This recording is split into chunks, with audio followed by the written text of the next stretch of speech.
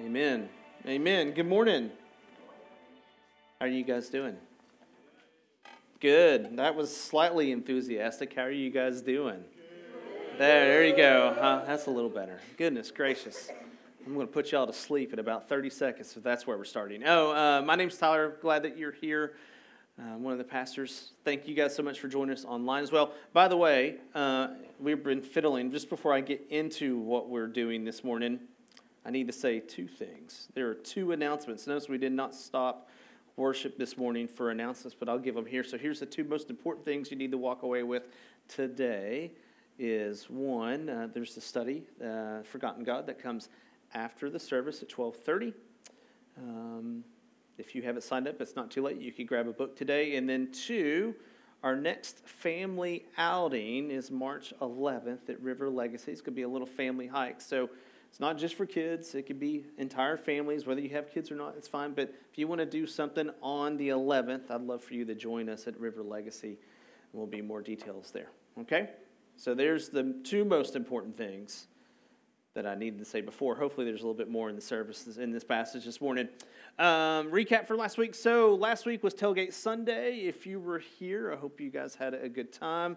Sorry, Travis, that Super Bowl didn't work out for you. You know. At least you didn't hear it. He said, at least they made it. As an Eagle fan. You know, all I know is this, as I was watching the game kind of slip away, I was like, well, you know, I always know where I'm walking well with the Lord if, like, I'm playing golf and I hit the tree, which I often do, and it bounces ahead into the fairway as opposed to out of the fairway even more, right? I was watching the Eagles play and let the game slip away. I was like, it says something about... No, I'm kidding. I'm not. It doesn't say anything about anything. Actually, we had a good time. We shared our vision for this year, which is fruitfulness. We want to be fruitful this year. God is calling our church to fruitfulness in connection with Christ and with others and giving our lives away, which is a nice little dovetail into our passage this morning. We're going to focus on a story of sacrifice in the book of Ruth. That's where we're going to be. And I was just saying something else too. We talked a lot about, or at the end of this passage or the sermon last week, which is you're God's draft pick for the world. I don't know if you believe that or not. And I was thinking a lot about this week. I was like, oftentimes I don't feel like a draft pick, right? Like I just don't feel that way. I feel like there's so many things that are in my life and in my world that keep me from feeling that way, which actually that's my identity. And so I just want to say, if you don't feel like you have what it takes to do what God's asked you to do, I would say that's absolutely not true because Jesus died for that. And then two, usually I found the things, at least in my life, especially this week, is that usually when I don't feel like I have something to contribute or offer to the world or to the people that I love, it's because I've made an agreement or I'm believing a lie about what Satan would say who I am based on how I've lived or what I've done, right? So I just want to throw that there this morning. If you don't feel like you have what it takes to get off the bench, absolutely you do because of Jesus' death. Like I said, it's the story of sacrifice in Ruth this morning, and it's the stories of sacrifice that often move our hearts, right? Like if you think about it, like it's the story of sacrifice that brings water to thirsty mouths, heat to a cold room, and light to a dark place. That's what sacrifice does. It brings light to dark, it brings water to thirst, and it brings warmness to coldness. And when you think about some of your favorite movies, I'm sure, like I said, what's your top 5 movie list of all time? I don't know what you would say. There's several in mind, but I'm willing to bet that there's a story of sacrifice in one of the movies that you would throw in your top 5 or top 10 list.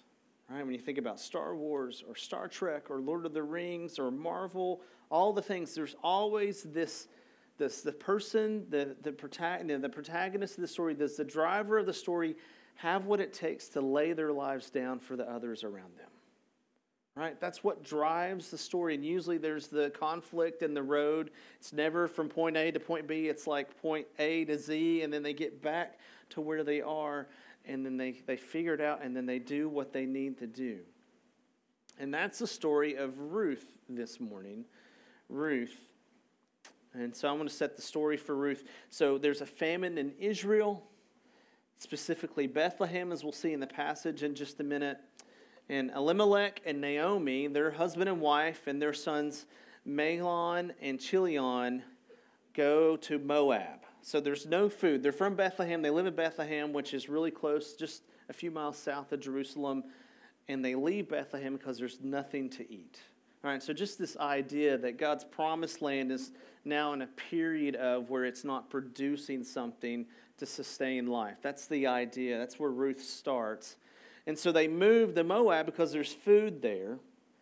And Naomi and Elimelech's sons marry wives named Orpah and Ruth. Right? And so Ruth starts with the day of, as I was saying, just in Bethlehem, if there's no food. And so I just want to read the first 5 verses over us this morning, starting in chapter 1, in verse 1. In the days when the judges ruled, so this is before King Solomon, so just so you know. And so there were still judges that ruled. There was a famine in the land, and a man of Bethlehem in Judah went to sojourn in the country of Moab, he and his wife and his 2 sons. There you go, right? Sojourn, by the way, a sojourner, you often see sojourner used in the Old Testament. In the New Testament, you would see foreign or alien, right? And so the idea of a sojourner is a newcomer lacking inherited rights. That's why the writer of Ruth is describing Elimelech and his family. They go to sojourn. They go somewhere where they don't have any rights to anything. They've left what they have rights to go somewhere where they don't have rights of any kind. And so sojourn in the country of Moab, he and his wife and his 2 sons. The name of the man was Elimelech, and the name of his wife is Naomi, and the names of his 2 sons were Mahlon and Chilion, and they were Epaphrites, I always mess that word up, from Bethlehem in Judah. They went into the country of Moab and remained there. But Elimelech, the husband of Naomi, died, and she was left with her 2 sons.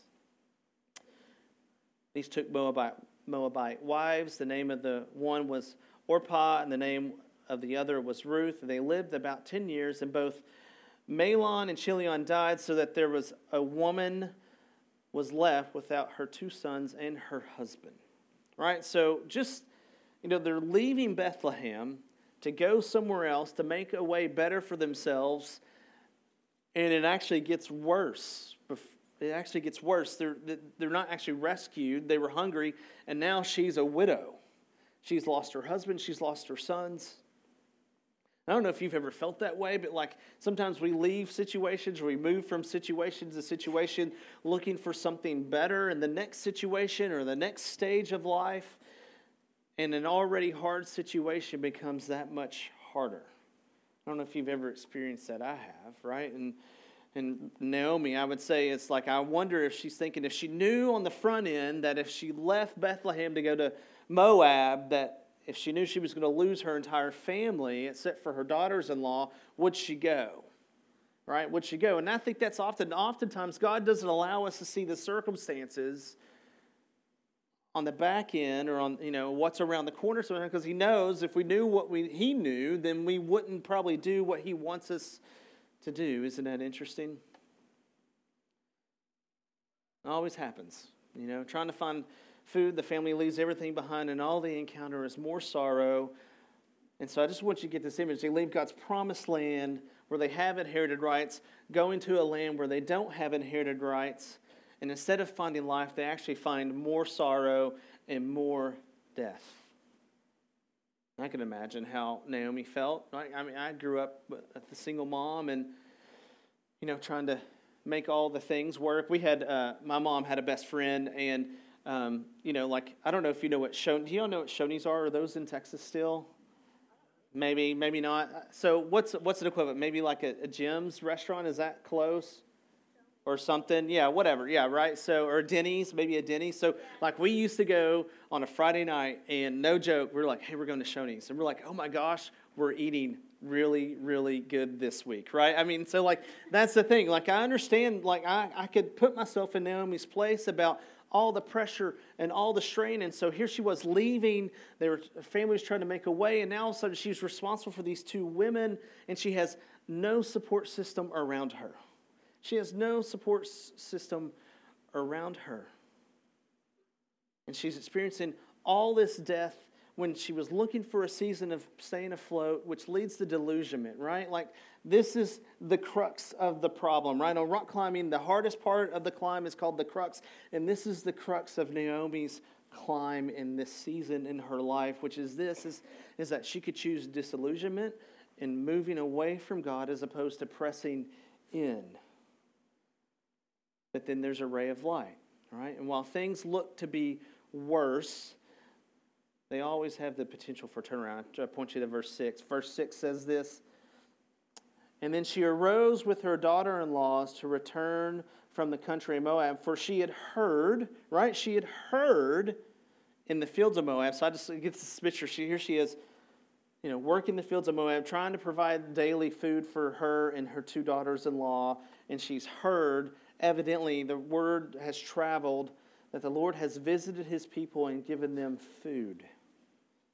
And so she set out. It says that she set out from the place where she was with her two daughters-in-law, and they went on the way to return to the land of Judah. So I just want you to hear this, right? Like, no matter how dark things go, no matter how bleak it seems, no matter how hungry or thirsty you are, no matter how close or separated you feel from God, God always knows exactly what you need when you need it, which is truth number one. God knows exactly what you need, exactly when you need it. And because Naomi here is trying to make her way in Moab, and she hears, oh wait, I could return home. There's always another option. We have an option to be disillusioned, to fall away, or we could actually press in and we could return home in spite of all the circumstances. I don't know what your home is. We all have different ones. We all have different ideas of home. We have different experiences. We have different histories. But our home spiritually is to be with the Lord. Right? And so in these moments like what Naomi and Ruth are facing is that we have a choice to either press in and go home or not. God is making a way for Naomi to return home, and she releases both Orpah and Ruth for the first time. I love it. I just think this is interesting as I was kind of studying. For the first time in verse 8, we actually hear Naomi's voice shared here in verse 8. I'm going to read it to you. But Naomi said, so she's going to return home with her two daughters-in-law. But Naomi said to her two daughters-in-law, go. Actually, no. Hold on. Go, return each of you to her mother's house. May the Lord deal kindly with you as you have dealt with the dead and with me. Isn't that interesting? How interesting is that? That she's going home and she's like, actually, no, daughters, you can stay here because this is your home. And what you don't know is that Naomi actually has rights to keep both women as her daughters-in-law. According to the culture at the time, actually, they're tied to her unless she releases them. But what I love here is Naomi, who could have been so concerned about herself, who had so much reason to be concerned about her situation and her circumstances, and she's actually thinking of her daughters because she's like, I'm going to be a widow forever. No, daughters, you go off and have another shot at life, right? Because that's the question about circumstances when we move from season to season, isn't it? I don't know if I'm going to have a life beyond this season. Certainly feels like this season might be hard. It might be, feels like death, right? I don't know what's next for me. And Naomi actually lets them go. What a sacrifice, because she could keep them as her daughters-in-law forever. And like I'm a son-in-law, and like I love my in-laws, but like here's the thing, like I don't know if they want to keep me around, but she could because she doesn't want to be alone anymore. But instead she lets them go. And Naomi's sacrifice, which it is, right? To be a woman of that age, in that culture, to move from one country back to another by herself. There was safety in numbers. She is letting herself go in response for the betterment of her daughters-in-law. And look at verse 16. Let's skip it down a little bit. And so, actually, I'll back up and read 15. So she said, see, so she talks to him. They're arguing with her. Orpah goes. She kisses her mother-in-law and leaves. And And Ruth is clinging to her. And in verse 15, she says, and see, your sister-in-law has gone back to her people and to her God. By the way, the God of Moab is different from the God of Israel. Return after your sister-in-law, Naomi says. And in verse 16, Ruth said, do not urge me to leave you or to return from following you. For amazing passage. For where you go, I will go. Where you lodge, I will lodge. Your people shall be my people, and your God, my God. Isn't that a sweet response? Isn't that a sweet response? So Naomi's sacrifice of letting Ruth go sets up the sacrifice for Ruth to stay. See how that works? See how that works? Naomi's sacrifice sets up Ruth's sacrifice to stay. And so instead of Naomi holding tightly on to what she is owed, instead of Naomi holding on and saying, no, I'm going to stay, I'm going to keep all this in for me because I'm in such a position, she actually gets what she lets go as it returns back to her. The quickest way to, which is freedom, right, for her, freedom, she's no longer alone. She's got Ruth with her. The quickest way to freedom is laying yourself down in the outcomes that you need/want. Naomi's oppressed. She's alone. She's lost her home. In the process, she's lost her husbands and her sons. She's left everything, and now she's returning. And she sacrifices her wants and desires and hands them over, lays them down for the betterment of her daughters-in-law. And Ruth, I just love this. Ruth, who is so enamored with Naomi's grace. That's grace. Say, no, actually, you don't have to live the life that I'm going to have to live for the rest of my life. Go ahead and leave. And she's so enamored. Ruth is so enamored. She goes, you know what? I'm going to go back. I could go back to my own country and find a husband. Like, I could make my situation better. But I'm staying because I don't care where you go or what you do. I'm in it to win it. I'll go where you go. I'll lodge where you lodge. And so Ruth, the Moabite, is willing to leave. Here's the other thing. Willing to leave behind her gods too. Her people, her future, her land. And what an amazing response it is. I will go where you go. I will lodge where you lodge. Your people will be my people. Your God will be my God. Which leads us to truth number 2. You change your circumstances by giving yourself away. You want to change your circumstances? You give yourself away. You don't hold on tight. You don't white knuckle it. You don't dig your fingernails into the ground, right? We've all seen those movies where people get dragged across, right? I mean, that's what happens. But you give yourself away. That's the beauty of Ruth and Naomi's story. Because here's the deal. The text does not indicate who Naomi is going back to. She's just heard there's food. She's heard that God's blessed the land again, so she's going back to her home. There's nobody for her to go back to, which means there's nobody for Ruth to go back to either. They're just going back. Their future is still in doubt, and she will be a widow probably for the rest of her life. Naomi will. But Ruth saves her from her isolation. You don't think you matter in people's lives? It's absolutely the worst thing that we could believe about ourselves in the church. It's the worst thing because we are needed in each other's lives. That's why fruitfulness with connection with Christ, it starts with Christ, but also connection with others is the second piece. It's just as important. And I love how it works itself out. Notice that going leads to lodging or a destination. So I don't know. Sorry, I'm having trouble this morning. I'm not wearing the shoes I wore last week. That's what the problem is. Anyway, those orange shoes, I love them. So here's the thing. When it comes to problems in the seasons that we're in, we don't think we're ever going to get out of it because we don't press in and go through it. But if you notice in the text, going leads to a destination. God wants you to go. He wants you to go to the destination that He has before you, which means you have to walk through the wilderness to get there. You've got to walk through the wilderness to get there. And so when you sacrificially go, I just want you to know this morning, God will not have you in the wilderness forever. But it may feel like it, but He won't.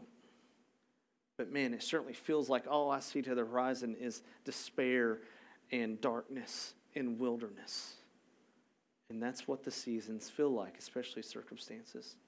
I love also people leads to God. God uses relationships to make him a larger reality in people's lives. You want to know why people don't understand or feel like they could ever come to a church or somewhere or join a small group? It's because they don't know that people actually are the hands and feet of Jesus, because they haven't experienced the hands and feet of Jesus through a person's loving care and touch and service. It's true.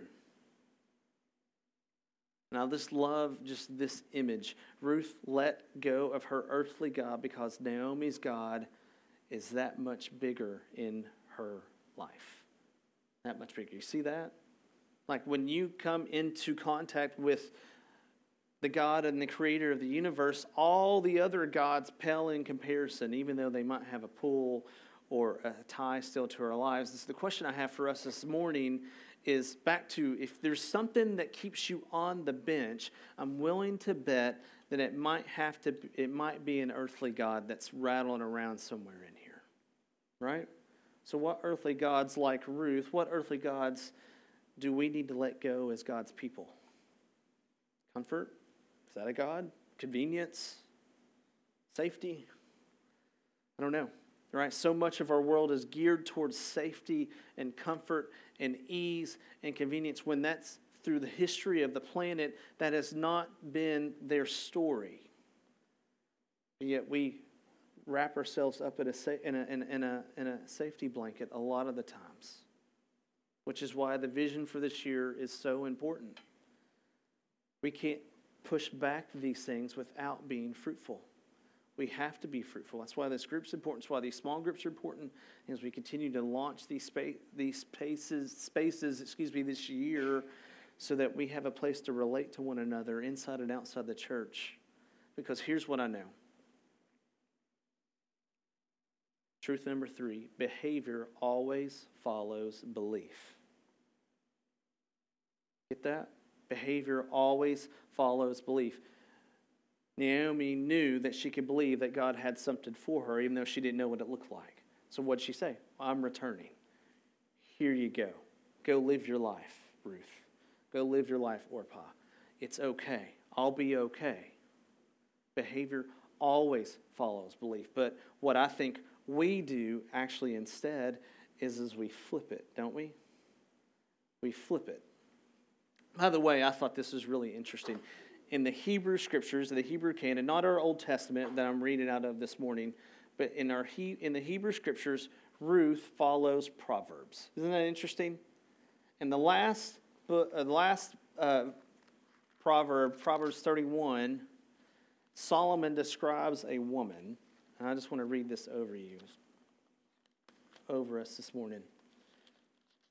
Chapter 31, starting in verse 29. So, Ruth follows Proverbs, and Solomon writes this in 29. Many women have done excellently, but you surpass them all. He's writing to a woman. Starts in verse 10, an excellent wife who could find. But this is for all women. Many women have done excellently, but you surpass them all. Charm is deceitful, and beauty is vain, but a woman who fears the Lord is to be praised. Give her of the fruit of her hands, and let her works praise her in the gates. In the gates. Isn't that interesting? I mean, Proverbs is dealing with wisdom, talks about it from a male perspective, talks about it from a female perspective, and Solomon ends the proverb in 31 talking about a woman who is to be praised because her reputation, her persona, it has reached the gates. And then the book of Ruth comes right after in their scriptures. Why is Ruth worthy is the question. And it's because she allowed her beliefs to influence her behaviors. She changed her behaviors because her beliefs were changing. Now imagine if Ruth could have said this, right? Let me fake it till I make it, right? She could have said, well, I'll go. I don't know if I believe or not, but I'll go, right? And that's the thing. There is no half-hearted go. You either do or you don't, right? Ruth either stays or she leaves. And what I think is interesting is that how much of the I'm going to fake it till I make it has infiltrated our thought processes as followers. Right? There is certainly struggle. There is certainly a season where we're trying to learn. Right? I'm not saying that at all. Like, there is the struggle, there is the growing, and that happens in conflict, and it happens when we make mistakes, all those things. But what I want to say is that we don't have to fake it till we make it, because our God is not a fake it or make it God. He's not a fake it or make it God. Because there's no room for that in the kingdom. Otherwise, we're just playing the game. Right? We're just playing the game. And for me, I think what I want to see out of fruitfulness for this year is that we don't play the game. I don't want to play the game. I have enough of that in my life anyway, right? But like, that doesn't help anybody around me. So just imagine if Ruth's response was, let me fake it till I make it. So Ruth and Naomi returned to Bethlehem, and their kindness falls upon them due to the generosity of Boaz. And so Boaz has the opportunity to take Ruth as his bride. Okay, it's just a couple of pages over. So Ruth and Naomi go back. They're staying with some extended family. They're getting food out of the field, and this man who owns the field, his name is Boaz, he takes kindness upon Ruth as she's gathering food for her and Naomi. And eventually they start circling each other, and they're like, I don't know, maybe Boaz is the person for me, because I could have found a person in Moab, but yet I'm supposed to follow Ruth because her people are going to be my people and her God my God. And Boaz here redeems Ruth, and by extension redeems Naomi. And so we're picking up the story in chapter 4, starting in verse 14. It says this.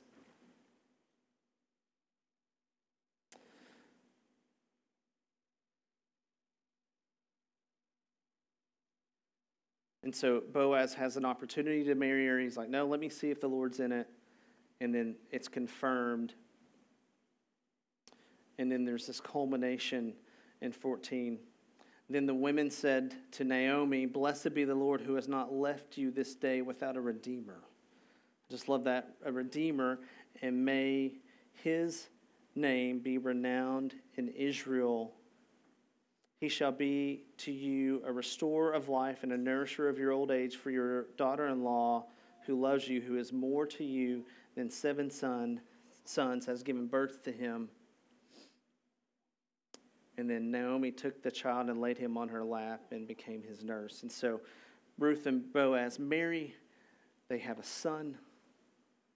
And now Naomi, who was faced with a life of no relationships and separation in a far-off country, has returned home, and God has brought full circle exactly what she had given herself away for, which was set in motion by her decision, right? And that's what we don't know. We don't know what decisions will do down the stream. But Naomi's decision enabled Ruth's sacrifice to return with her, which ultimately set up Boaz to become the redeemer of them both. And I love this. Boaz had the means, but he also had the vision to be the redeemer. Right? And so here's the thing. I mean, he was a rich man, and God had blessed him. And so sometimes we have the means to bless, but we don't have the vision. Right? So God, will you give me the vision to see others' needs around me? I have these means, whether it's time, talent, or treasure, but I don't have the vision. I don't see the need. Will you show me the need to do so? Sometimes we have the vision, but not the means to be the redeemer. God, will you give me the means to be a redeemer? This is what it means to be a follower of God. No matter what our circumstances, I can be other-centered. I know that's hard, right? Because we have lives, we have people we're responsible for, we have all the things. But don't miss this. The redeeming was culminated in Boaz, but it started with Naomi, right? And so to let a lack of vision or means to keep us from living a Redeemer lifestyle within and outside the church is truly a poverty mindset, isn't it? Because we have a God who owns all the cattle on all the hills, and he reallocates as he sees fit. But God always says he never allows vision or means to get in the way of doing what you and I are called to do. And it flows out of who we are to be. And it's not to walk out a poverty mindset. There is no room for a poverty mindset in the kingdom, for we all in need of Christ to be redeemed. And we all carry Christ. And so, but there's a double meaning here. And I alluded to it. Sometimes we get passages where it's talking about the story and the context, but then there's a larger meaning that's overarching. And this is one of those passages. Like if you love Old Testament prophecy about Jesus, this is it. This is one of them. There's other places. There's Isaiah. There's all the others. But this one's a good one. I'll read it again. I stopped short. Let me read verse 17.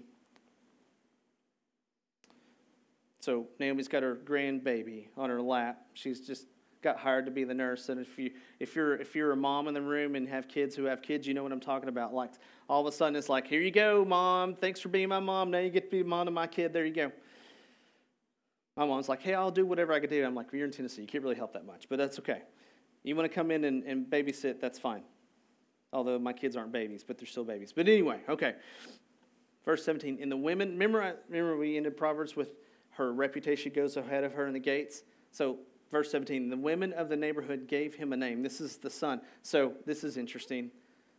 A son has been born to Naomi, and they named him Obed. Okay? It's an interesting name. I don't know if that's what I would want my son to be named, but there you go. And he was the father of Jesse, who was the father of David. Isn't that interesting?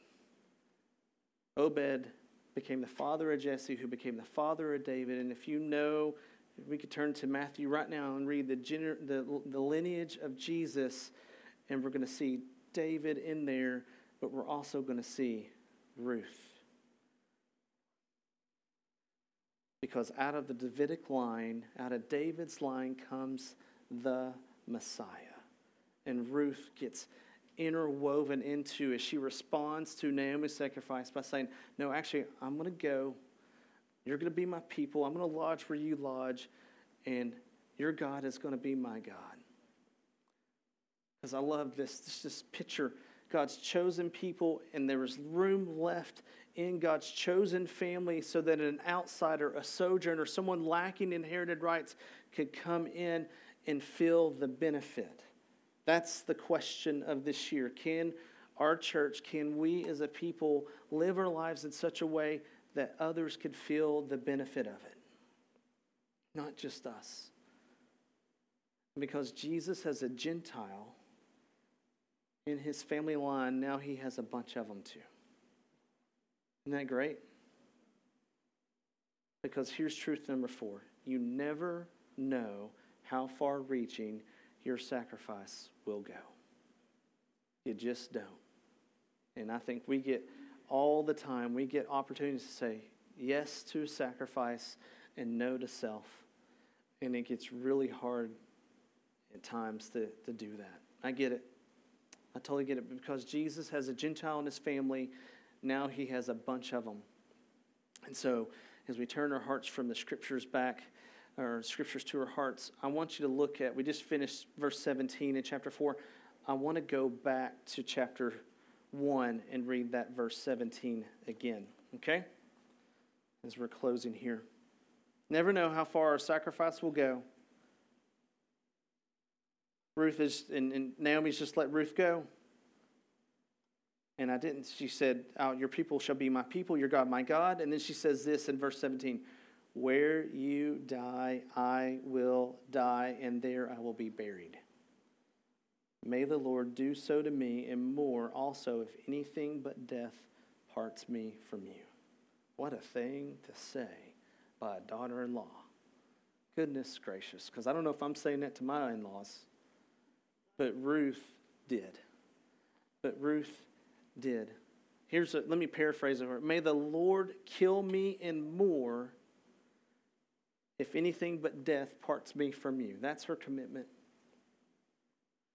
And this is where this is the double meaning in chapter 4, is that Jesus says in the New Testament that we find life when we give our lives up for something else. Do you want to find your life? Jesus said, he said, lose it. He didn't say hold on to it. He didn't say stop. He says actually walk through the wilderness, walk through the desert, walk in spite of all the circumstances and give your lives up, which is hope, right? I have a hope that no matter what my circumstances are, like Naomi's hope, no matter what her circumstances are, that because of Christ, I can press in and walk through whatever is in front of me, even though it might cost me my life. Because if I'm a follower and I want to love Jesus well, if we want to love Jesus well, we already know that we're living on borrowed time. We're already living on borrowed time. Which leads us to truth number 5.